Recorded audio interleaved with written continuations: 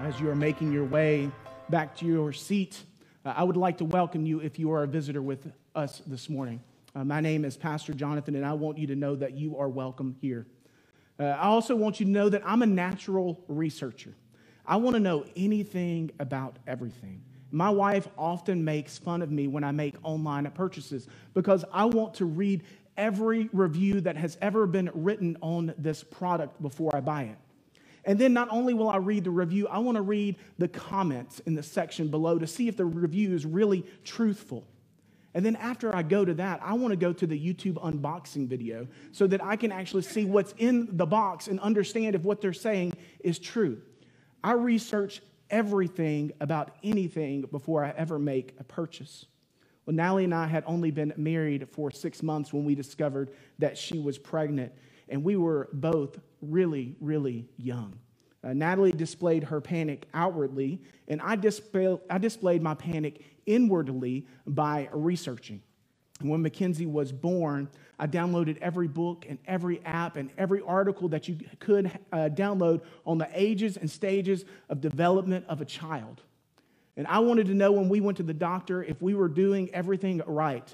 I would go to the doctor and I would say, well, it says she should be doing this at 12 weeks, and we're at 12 and a half weeks. And the doctor would just look at me and laugh, and he said, she's going to do what she wants to do when she wants to do it. She is a healthy child, and she's going to do what she wants to do when she wants to do it, not according to what your app says. And he was right. By the time we got Timothy, Natalie and I didn't even remember when he was supposed to do anything. We just figured he'd do it when it was time for him to do it. And it's an amazing thing with kids. You just keep feeding them, and they keep growing. And before you know it, they're no longer infants and no longer toddlers and no longer young children, but young men and young ladies who are maturing. In our passage today, John talks about what it looks like to walk in the light in every age and stage of our spiritual development. This morning, we're continuing in our series through the book of 1 John. Now, do you remember who John was writing to? He was writing to the church at Ephesus, and they were having an issue. It was the Gnostics that were telling them that Jesus alone was not enough to save, that it must be Jesus plus tradition or Jesus plus works. And John wrote to these believers who were seeing an exodus among their number so that they could have assurance that Christ is enough and confidence in Christ and not tempted by the lies invading the church. 2 weeks ago, when I preached in 1 John, we discovered that our salvation is evidenced through our love for God and for one another. Today, we'll continue in the book of 1 John, discovering what it looks like to walk in the light in every age and stage of our spiritual development. Now, if you have your Bibles, take them out and turn to the book of 1 John today, and we'll be looking at 1 John chapter 2, verses 12 through 14. 1 John chapter 2, verses 12 through 14. It says this, I am writing to you, little children, because your sins are forgiven for his name's sake. I am writing to you, fathers, because you know him who is from the beginning. I am writing to you, young men, because you have overcome the evil one. I write to you, children, because you know the Father. I write to you, fathers, because you know him who is from the beginning. I write to you, young men, because you are strong, and the word of God abides in you, and you have overcome the evil one. Now, in this passage, John says that he is writing 6 times. And then he uses 3 descriptives for the people that he is writing to: children, young men, and fathers. He uses each of these terms twice. And there are 2 observations that we must understand before we can jump into the details of this text. The first one is, this is not about physical age. John here nicely paints a picture about growth and development, but he is not talking about physical age. He's talking about spiritual maturity. Spiritual maturity is a process that often has little to do with our physical age. God's people are at different levels of spiritual maturity, and John's descriptor of children and infants and young men and fathers is meant to paint a physical picture of a spiritual reality. And then second, ladies, you're not off the hook. Yes, this is Father's Day, and yes, God just so ordained it that we fell on this text today, but this text is not just for males. John is meaning to illustrate different age groups through these descriptors.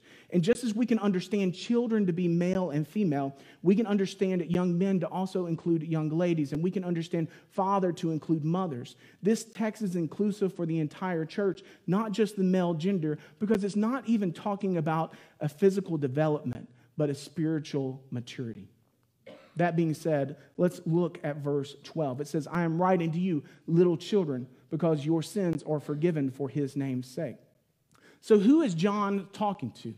Well, at the time of this writing of this book, John was probably 80 years of age, and maybe even older.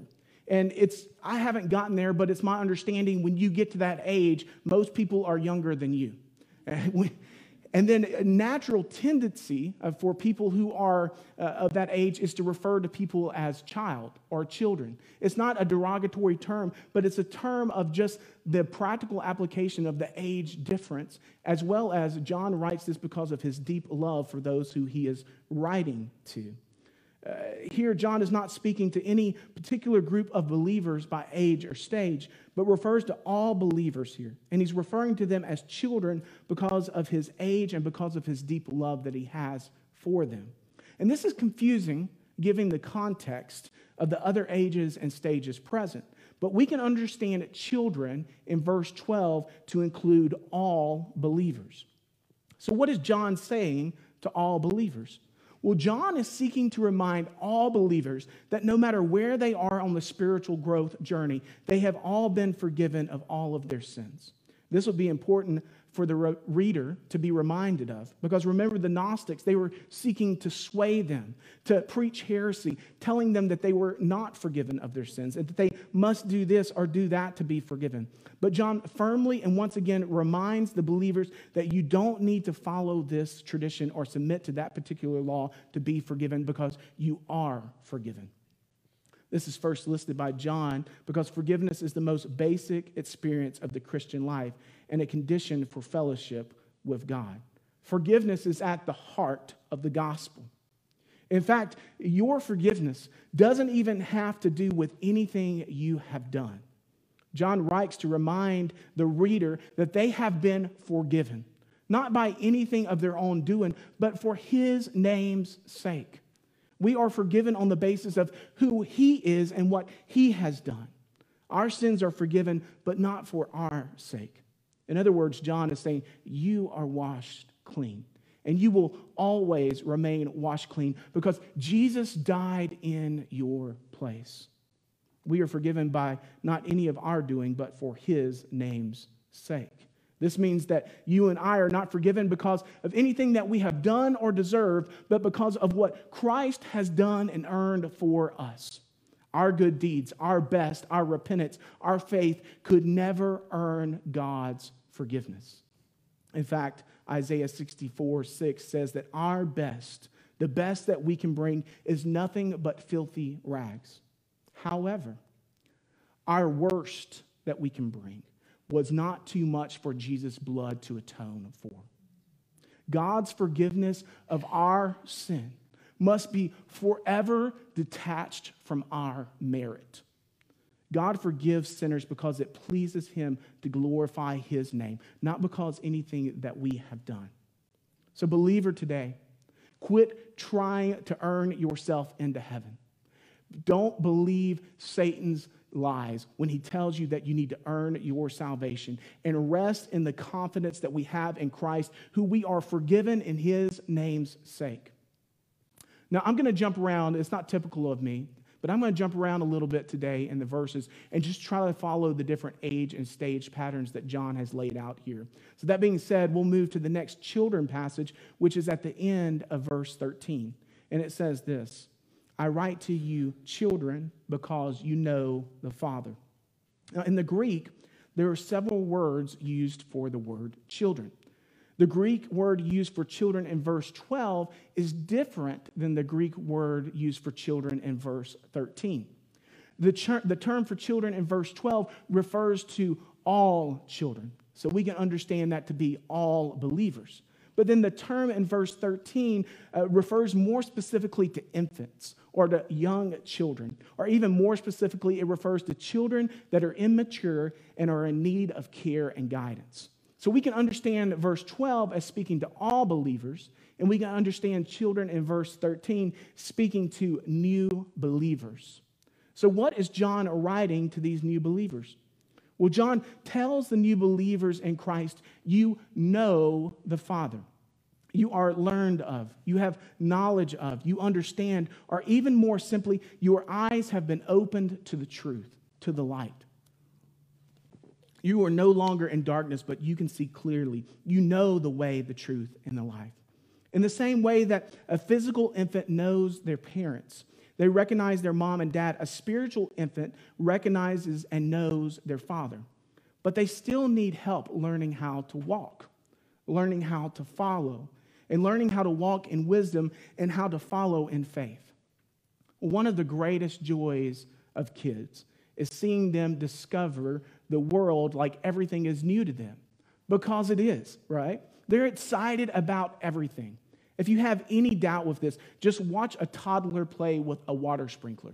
It's pure joy, pure amazing. Or give them a simple balloon, not even a helium balloon, just a simple balloon with air in it, and watch them play for hours, hitting it up and down. Here's a life tip for you young parents. There is no need to buy an expensive gift for a toddler. Just give them an empty box with some wrapping paper, and they'll have hours of fun with it. But there's also an important factor to raising kids, isn't it? It's keeping them alive. Right? AJ and I the other day bonded over how our toddlers love electrical outlets, right? They're fascinating things to toddlers. They're holes all over the wall, and they're just at their height where they can reach them. I mean, what could be more fun than taking a finger and sticking it in an electrical outlet, or taking a paper clip and sticking it in there, or anything else that you could find and stick in an electrical outlet? Well, with toddlers, there's also an additional danger. It's convincing them that they can't jump off elevated objects, because there's a real danger, and that danger is called gravity, right? Well, just like with physical infants, there is a great excitement with new believers. They act like they've heard the gospel for the very first time, because they literally have. I remember when I first believed, I wanted to tell everyone I met without hesitation, without fear, that I had heard the greatest news ever, and I wanted to share it with everyone. In the church, new believers bring excitement to our churches. They remind us of the excitement and joy of the gospel. They bring energy to us as we see baptisms occurring. They bring a recharge to us as they come ready to serve in every capacity. But however, just like with physical toddlers, they need some parental instruction to help keep them safe and away from sticking their fingers in electrical sockets or jumping off elevated objects. So what must be done? Discipleship. Matthew 28:18 through 20 is what we call the Great Commission. And it calls us to do what? To make disciples. We can often miss that, but it says this: go therefore and make disciples of all nations, baptizing them in the name of the Father and the Son and the Holy Spirit. And that's where it stops, right? That's the end. No, it continues. It says, teaching them to observe all that I have commanded you. And behold, I am with you always to the end of the age. There must be teaching done for these new believers. On the counter, new Christians, you are not called to only believe, but you are called to be teachable, to be learnable, to learn how to no longer be children tossed to and fro by the waves and carried about by every wind of doctrine. Well, how do you do this? How does this occur? Well, first is church. All of us, new believers especially, you need to be in church. The primary discipleship event at Mission Dorado Baptist Church is the Sunday morning expository sermon from God's Word. A new believer, you need to be in church every single Sunday morning to feast on God's Word preached, binding rare, unavoidable circumstances. It is imperative that you are discipled by the Word preached every Sunday morning. It is through the word of God that you are able to hear the voice of God, that the Spirit of God is able to convict you, lead you, and direct you. And I will promise you this. As long as I preach at Mission Dorado Baptist Church, our sermons will be word-centered, text-driven, and expository in nature. And if that's new language to you, expository simply means this. It's a fancy word for meaning this. I'm simply seeking to expose to you what the Word of God is saying.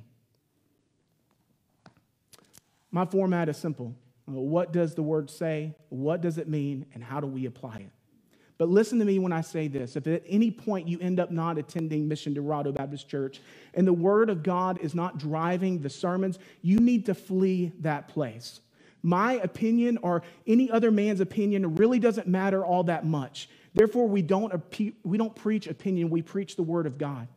For the Word of God is living and active. It pierces the division of the soul and spirit. It is light to our dark past. It is eternal truth, and we desire for it to dwell in us richly. New believer, you need to be in church. Well, how else do you grow as a new believer? Well, you need to be reading God's Word daily and meditating upon it. You need to daily be reading the Word, dwelling on it, thinking upon it, journaling it, and praying it. Oftentimes, you may hear people say, I don't know what to pray. Well, just pray Scripture. Pray God's Word back to Him. Read God's Word in prayer back to Him. One of the other great methods of discipleship in the church is through community. And we accomplish this at Mission Dorado through our small groups that meet on Sunday mornings.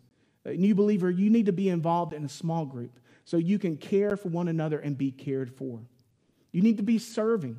We grow through our service. We expect every member at Mission Dorado Baptist Church to be serving, and you need to be serving somewhere. You need to be sharing. We grow in our faith through sharing. We expect every member at Mission Dorado Baptist Church to share their faith. It is through sharing that we are reminded over and over of the goodness of the gospel, and we practice obedience to the Great Commission. Listen to me when I say this, new believer. If you pursue discipleship, if you are learnable and teachable, soon enough you will grow up, and you're no longer an infant, but you will become a believer who is maturing. John refers to this as young men. And we see maturing believers evidenced in the middle of verse 13, in the middle of verse 14. Let me read those verses for us now. I'm writing to you, young men, because you have overcome the evil one. I write to you, young men, because you are strong, and the word of God abides in you, and you have overcome the evil one. And like I stated at the beginning, just because this terminology of young men is used here, we can understand this to also include young ladies and all of us on this spiritual journey. We're not talking about a physical descriptor, but a metaphor for spiritual growth. So we can understand young men to be believers who are not new, but they're not old. They are maturing believers. So what does John say about these maturing believers? He says that they have overcome the evil one. What does that mean? Well, Ephesians 6 tells us to put on the whole armor of God so that you may be able to stand against the schemes of the devil. So these maturing believers have understood where the battle is, that it's against Satan, and they have armored up to overcome him. And they have destroyed arguments against every lofty opinion raised against the knowledge of God, as 2 Corinthians 10:5 says. So whereas new Christians know the Father and not much else, maturing believers know the Father, they know the enemy, and they have overcome the evil one. In fact, John says that these maturing believers not only know the Father, know the enemy, and have overcome the evil one, but he says that they are strong. Strong in their knowledge of God and His truth, so that they aren't swayed by every wind of doctrine. So that when the Gnostics came around and began to tell them lies that you must have Jesus plus traditions or Jesus plus works to be saved or to really earn your salvation, then they can boldly stand on the blood of Jesus, as whose name's sake they are forgiven in, only by His works and not by our own. Maturing believers are strong. But how did they get there? Because the Word of God abides in them. The lamp making their pathway clear, the Word of God is at rest within them. They can see clearly who the enemy is because God's Word is illuminating their paths. They have hidden God's Word in their hearts so that they may not sin against Him. They have taken Colossians 3:16 to heart. Let the word of Christ dwell in you richly. And this has resulted in maturity. Maturity has made them strong, and it has allowed them to overcome the evil one. And let's be clear, the evil one discussed here is Satan. And he is seeking to devour and destroy each and every one of us. And the best way to defeat the devil in our lives is to know and to use the sword of the Spirit, the Bible, against him. It's what Jesus did during his temptation in the wilderness, and it's what we should use as well. We go about defeating the devil with God's word. And the crazy thing about children is if you continue to feed them, most of the time they continue to grow. And before you know it, that child has become a preteen. And I'm told that that preteen becomes a teenager, although I'm not in a hurry to find that out. And then the teenager becomes a high school graduate. And then the high school graduate goes off to college and adulthood. And all along the way, as they are fed they grow in strength and wisdom. But then a crazy thing also happens as they mature into adults, isn't it? You figure out that diet matters. Whereas when you were a child, your diet may have consisted of 99% carbs and 99% sodium. You figure out as an adult that you need a healthy diet to give you a clarity of mind and strength and energy. So how do you grow and become a maturing believer in Christ? You need to know and practice the Word of God. Have a healthy diet of reading God's Word and not just Instagram verses. The temptations are going to come. The evil one, Satan, is really good at tempting us to sin. He's really good at making sin look enticing. And he's really good at making us forgetting about loving our neighbors and convincing us to love ourselves first. If your mind is saturated with scriptures, the love of God, the daily presence of God in your life, you are equipped to win the victory over any temptation. God has not thrown you on the battlefield with no armor. He has given you the whole armor of God. And you can have confidence in him, walk confidently in him, and be prepared to fight every battle you face with the word of God. Christians, our sins have been forgiven, and we should be strong spiritually. We should have God's word abiding in us, at rest in our hearts.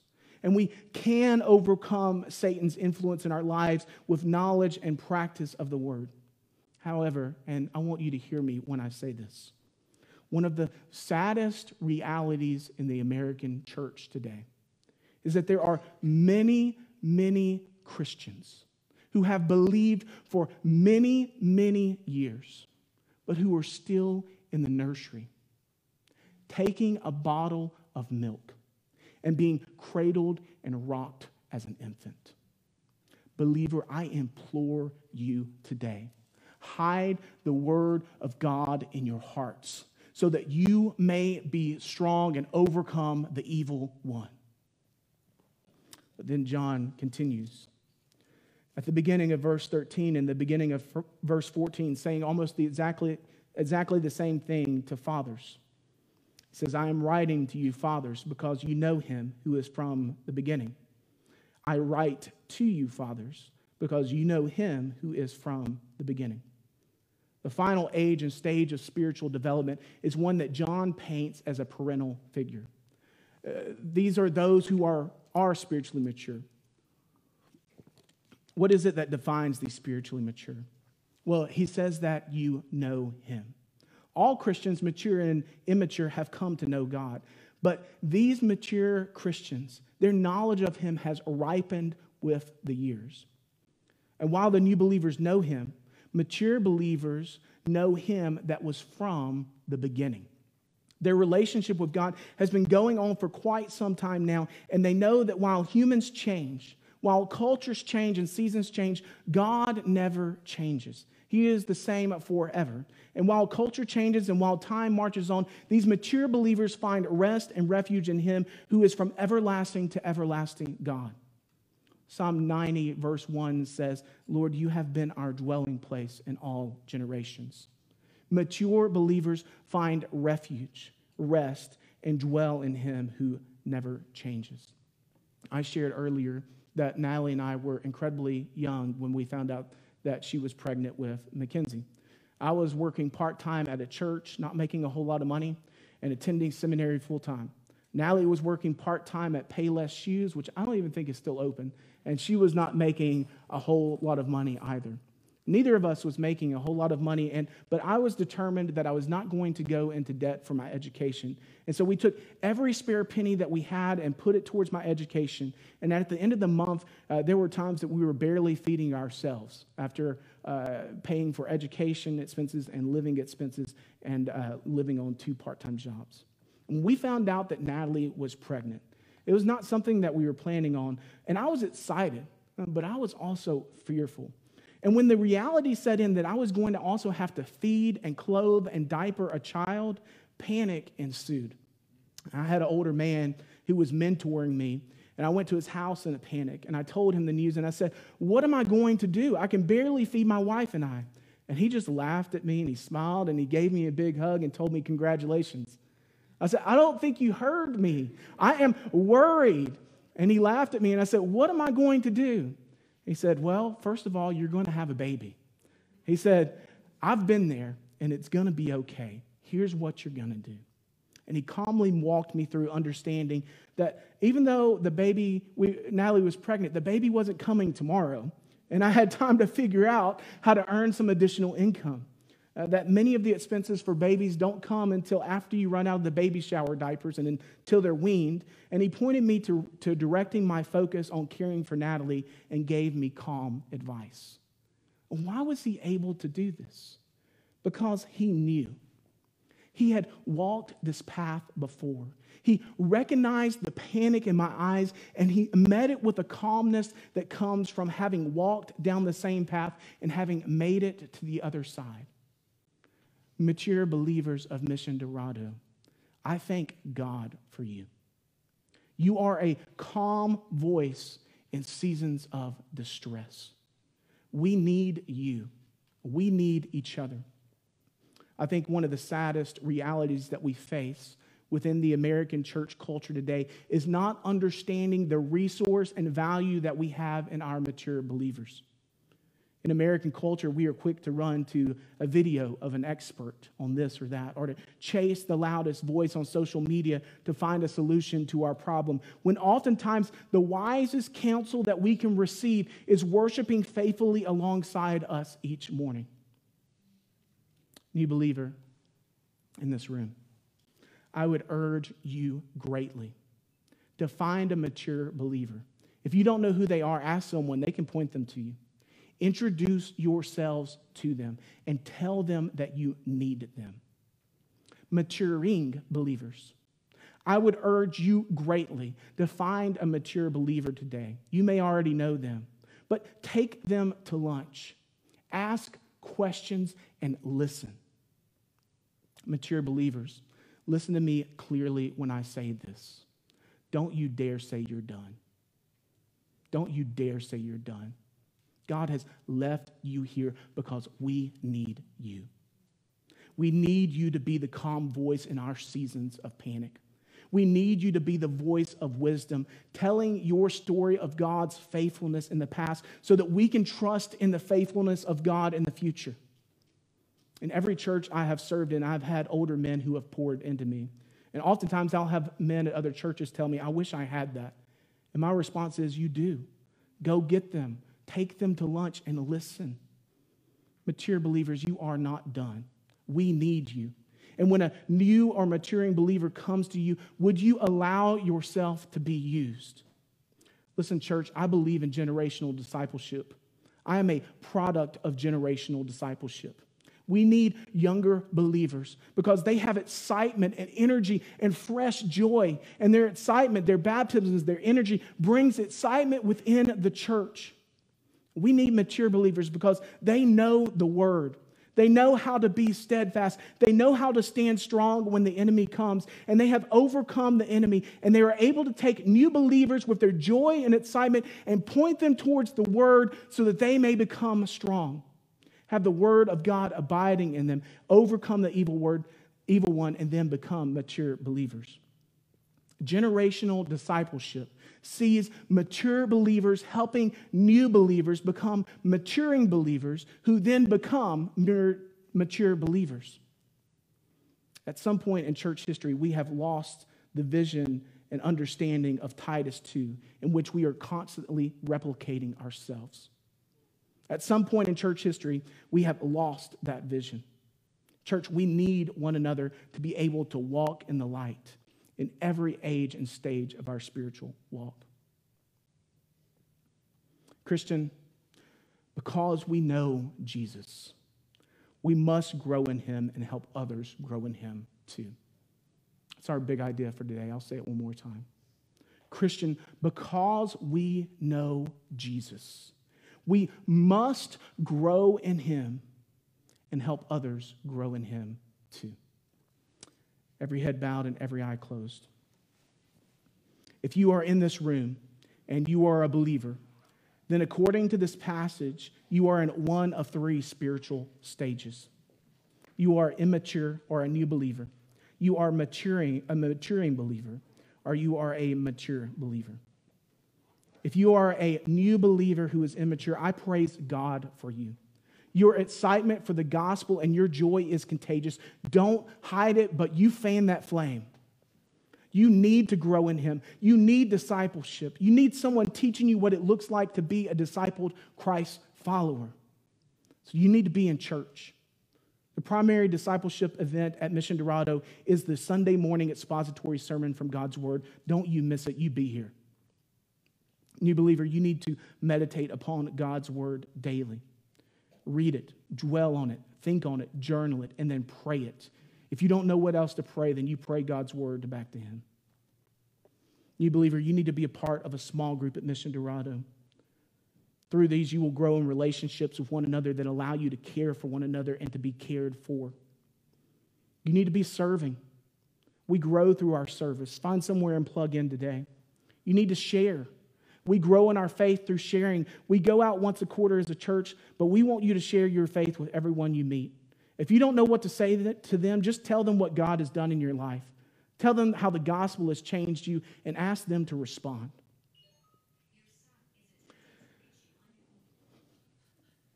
New believer, you need an older man or woman who you can pray with, confide in, and walk through life with. Find them today. Go get them. Ask them to lunch and ask them to your homes.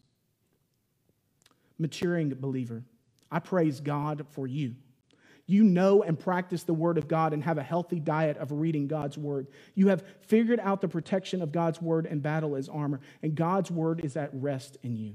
However, you are far from done. Stay steadfast, stay steady, stay on the correct path. We need one another to do this.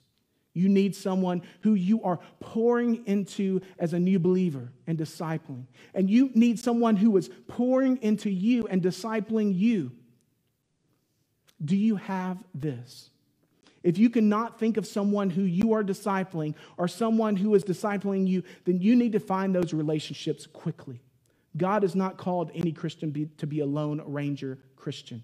We are to be walking together, spurring one another towards good works, building each other up, and we cannot do that alone. Mature believer, I thank God for you. Don't you dare say you're done. God has left you here because we need you. Today and every Sunday, fight the urge to hurry out of church. Stick around. Flag down a new or maturing believer. Meet them. Exchange contact information. Get to know one another. We need you to be the calm, steady voice in seasons of panic, distress, and drift, pointing towards the rock, the guide, and the anchor, Jesus Christ. Listen to me, church. Generational discipleship is not a program. It's not something that the pastor and staff plan. It's something that the church does. We need to get over our culture of not talking to one another until we're told to do so. Younger believer, go find an older man and you take them to lunch and pay for it. Older man, you find that person who was baptized, who just joined the church, and you have them to your home. This is not something planned or programmed. This is who we are, church. We are known by our love for one another, walking alongside each other to love God together. Are you willing to do this? Let's get after it. There's another age and stage that was not mentioned in this passage of Scripture, and that is the one who is yet to believe. Romans 6:23 says, the wages of sin is death. The payment for our sin, which we are all sinners, is eternal separation in a real place called hell from God forever. But the second half of Romans 6:23 says this, the free gift of God is eternal life in Christ Jesus our Lord. Today, God is extending mercy to you. God loves you so much that he made a way that you can be reunited with him for all of eternity in a real place called heaven. He sent his only son, Jesus Christ, to earth as a baby. Being fully God and fully man, he lived a sinless, perfect sinless life here on earth, but yet went to a cross and died for our sins. And 3 days later, he defeated sin and death when he rose from the grave. Today, you can go from being guilty in the eyes of God to being a child of God. You can swap sides. It is not too late if you have breath. Today, repent of your sins or turn from your sins. Believe in Jesus and follow him all the rest of your days. Have you done this? If not, today is the day of salvation. Would you accept his mercy before you receive his judgment? In a moment, I'll pray and we'll sing. And in that moment, you can come and receive Christ as your Savior. Church, I love you. I want you to hear me say that. I'll pray, and then you all come.